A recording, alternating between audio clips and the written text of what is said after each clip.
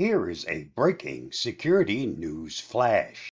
If you find this video helpful, please don't forget to like, share, subscribe, and get involved.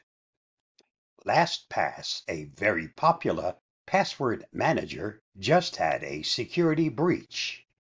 Using a password manager is a good way to keep your personal accounts and information safe on the vast, wild internet. But password managers are not bulletproof either.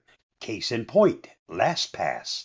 One of the most used password managers is sending out emails warning users that it suffered a breach. I used a free account and have not yet received a notice. As detailed by LastPass, an unauthorized third party gained access to the developer environment through a compromised developer account.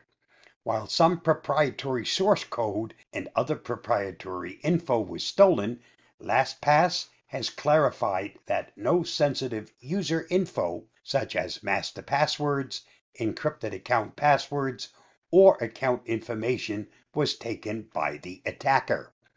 An investigation is underway to determine the size and scope of the breach. But in the meantime, Karim Touba, LastPass CEO, is reassuring users that the breach didn't affect any sensitive info or passwords. Likewise, he's not recommending users take any action on their accounts for now. LastPass said in a blog post, "In response to the incident, we have developed containment and mitigation measures and engaged a leading cybersecurity and forensics firm. While our investigation is ongoing, we have achieved a state of containment, implemented additional enhanced security measures, and saw no further evidence of unauthorized activity. We seem to receive news of a new breach almost daily. Yesterday, I reported on a breach at Plex. Follow the link to see that report.